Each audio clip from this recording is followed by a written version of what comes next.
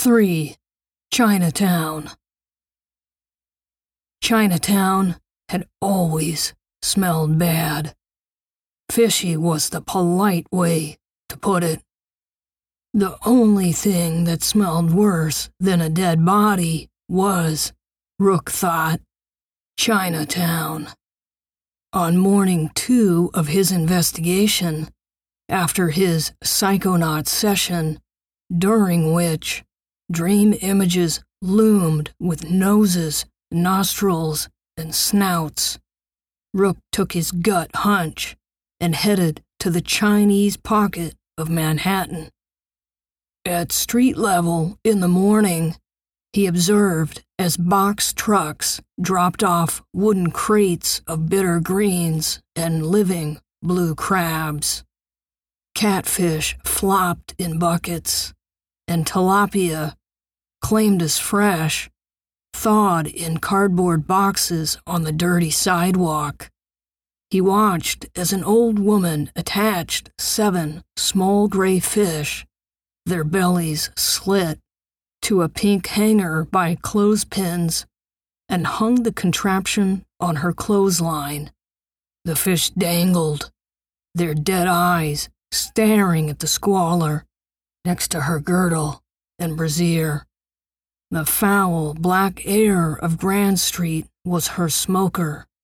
Fresh, rotting fish, Rook thought, and it was a stench so dense he could almost bite it. Angela had given him the lead to Dr. Chess, he decided, not just for the pun on game playing. Hash and blood pointed to an assassination, he believed, that either had or would take place. The epiphenomenon of Dr. Chess, he knew, was incidental, held inside the parentheses of whatever greater crime it was he had been hired to solve. The greater crime was, as yet, undefined. If he knew what it was from the beginning, he would make inferences and mistakes. Rook preferred to solve crime in reverse. His assistant, Angela, gave him a lead far removed from the crime he was hired to solve. In this instance, the phone number of Dr. Chess. Through the process of discovering the crime, he would inevitably find the guilty. It was not uncommon during the course of an investigation for Rook to come across the dead. Crime begat crime, and the motion of guilt inevitably rippled into patterns that would, in time, direct Rook's investigation. Rook was still inclined to set aside the whole of Dr. Chess.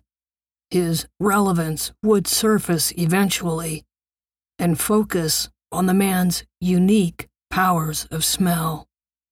He breathed in again the funky, fishy rot of Chinatown, thinking, somehow Angela wants me to understand the crime I'm solving literally stinks. He remembered the hash oil. The cultivation was another first the Chinese could lay claim to. Wandering Chinatown randomly, he let his nose guide him, sniffing for the part of Chinatown that stank the most. He switched to method and walked the Chinatown grid, perusing its small and crowded streets one by one. Window shopping gold jewelry stores here and there, in case anyone was watching him. The stench found him before he found it, and the noxious urge to vomit queased through him. He calmed himself mentally and breathed in again. A curtain of large black flies dodged him and nipped at his bare flesh. He brushed them away and peered into a taxidermist tannery. Inside, behind mosquito net tents that held back the flies, translucent-skinned Chinese men in white coats spattered with blood hacked away at an 8-foot crocodile. They were seemingly oblivious to the stench, and the cheap white paper masks they wore strapped to their faces under their slashing black eyebrows were as useless as napkins. The crocodile had already been skinned, splayed open for curing and tanning. The giant crocodile skin itself seemed marked like a city street map, and it dwarfed the men who tweaked it on a rack. Several other greenish skins were already splayed and well on their way to putrefying. The stench issued not from the dead crocodile, but from the chemicals being used to prepare the skins. Shit and piss.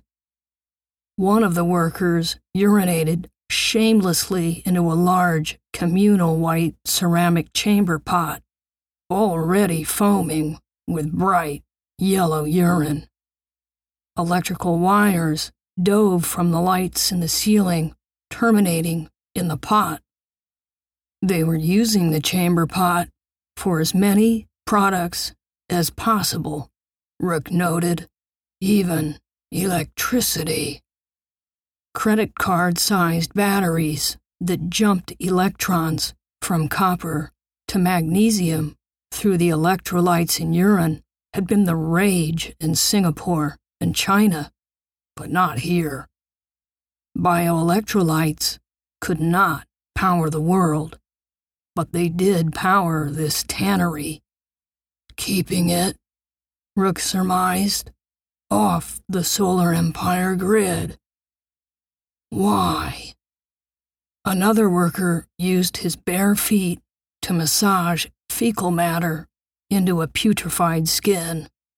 The very little of the dead crocodile the Chinese had no use for was the chemically decomposed, scraped skin mixed with the urine and feces. One worker sloughed the waste into a pit Rook assumed was filled with quicklime. The stench roller-coastered his stomach. He had to leave. Further out on the street, his eyes stinging, Rook noticed the shop where the completed skins were sold. They were displayed and stacked like green Persian rugs. If somebody wanted to get rid of a human body, Rook thought, this would be the place to do it. He bought a cup of coffee from a street vendor, rolled its bitter blackness in his mouth, then took photos of the tannery and sales shop through his digitized, mirrored sunglasses. Parts of the signs were in English, and the rest were in Chinese.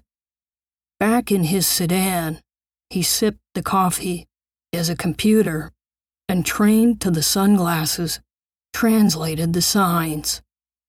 Respectively, each sign read Marco Polo Tannery and Marco Polo Taxidermy.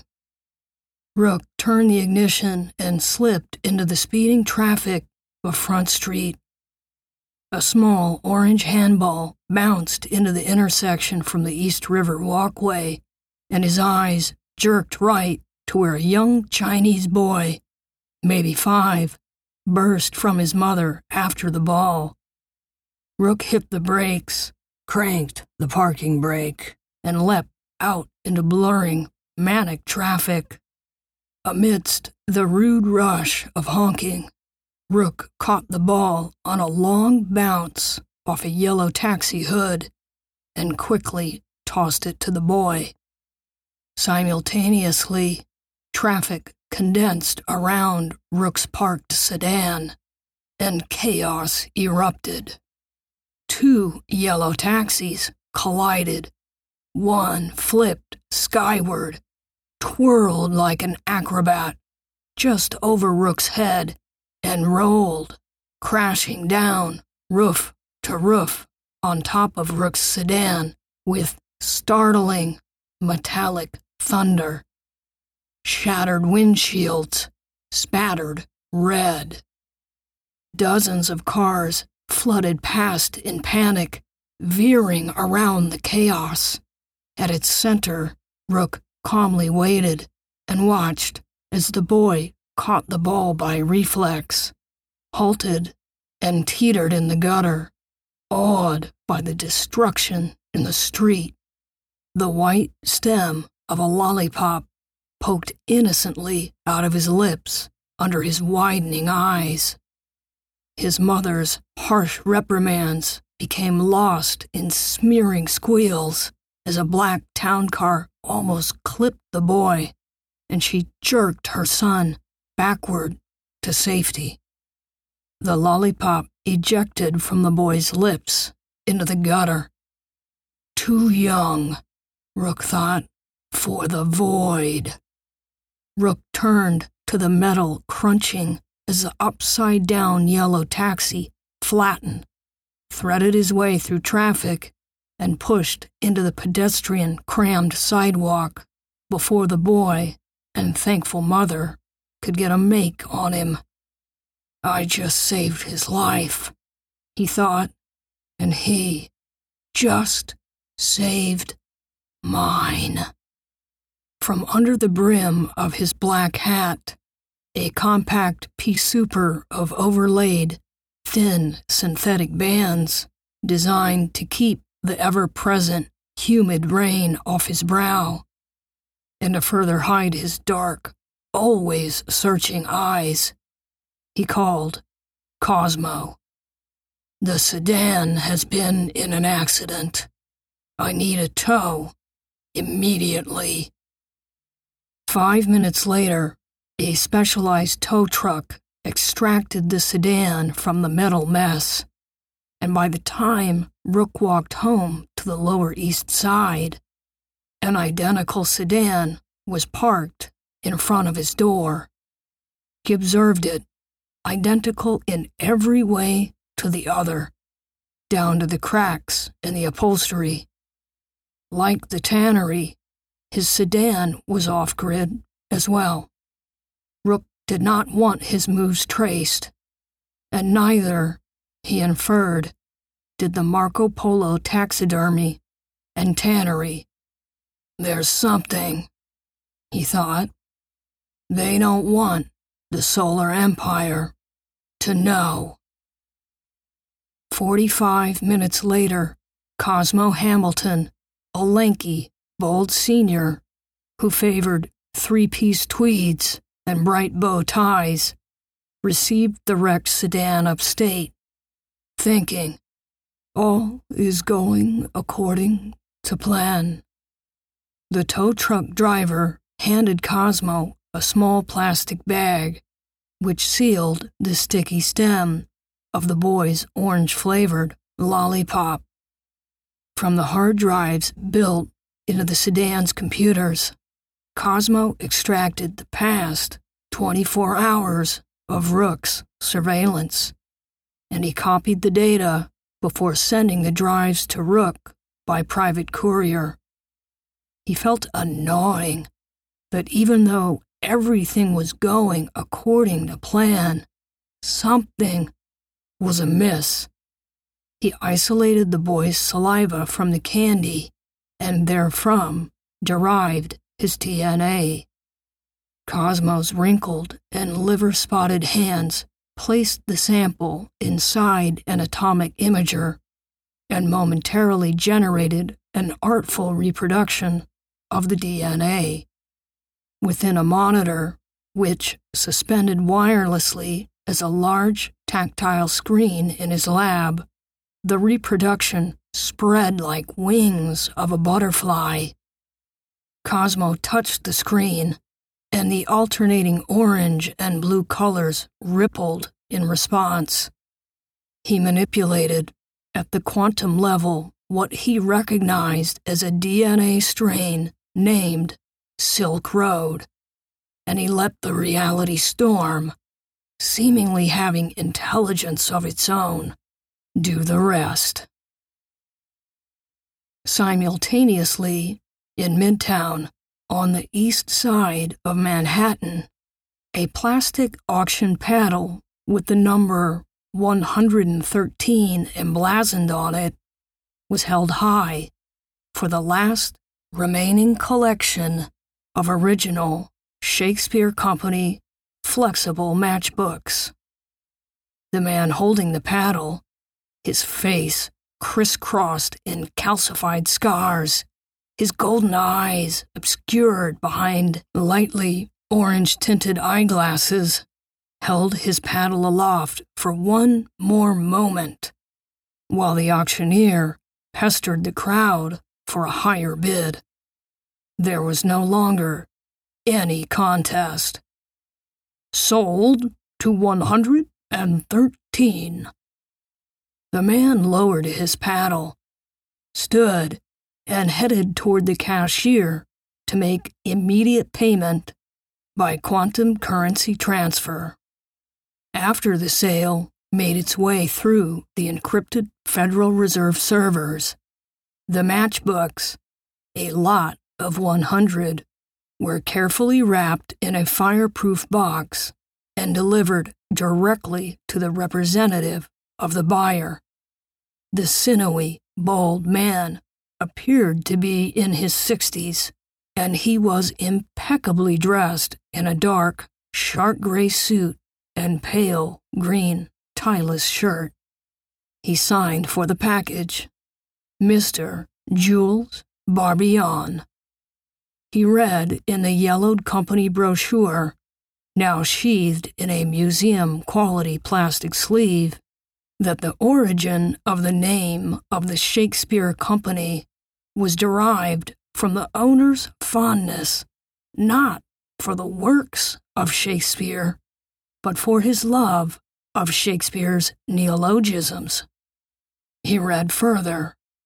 At the center of everyday English-speaking life, there thrives, in and on the tongues of conversationalists, a relay of phrasing lifted from the heart of the bard's ink.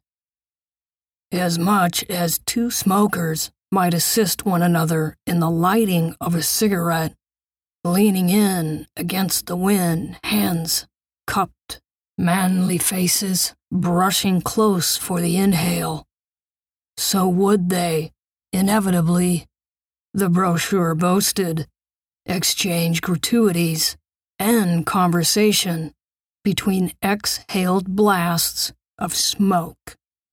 And this language might contain keywords such as arch-villain or even sanctimonious, not because these words were on their minds, but because they had been planted into their minds via the inclusion of the word, its definition and Shakespearean origin on the inside of the matchbook.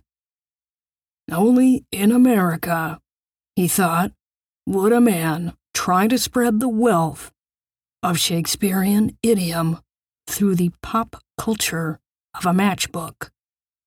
Safety matches, during the short-lived heyday of the Shakespeare Company, had not been invented yet, and, from time to time, the match striker would find his or her fingers quite suddenly holding nothing but a flame, bursting like a rose from the hissing heads as the entire book blossomed into fire.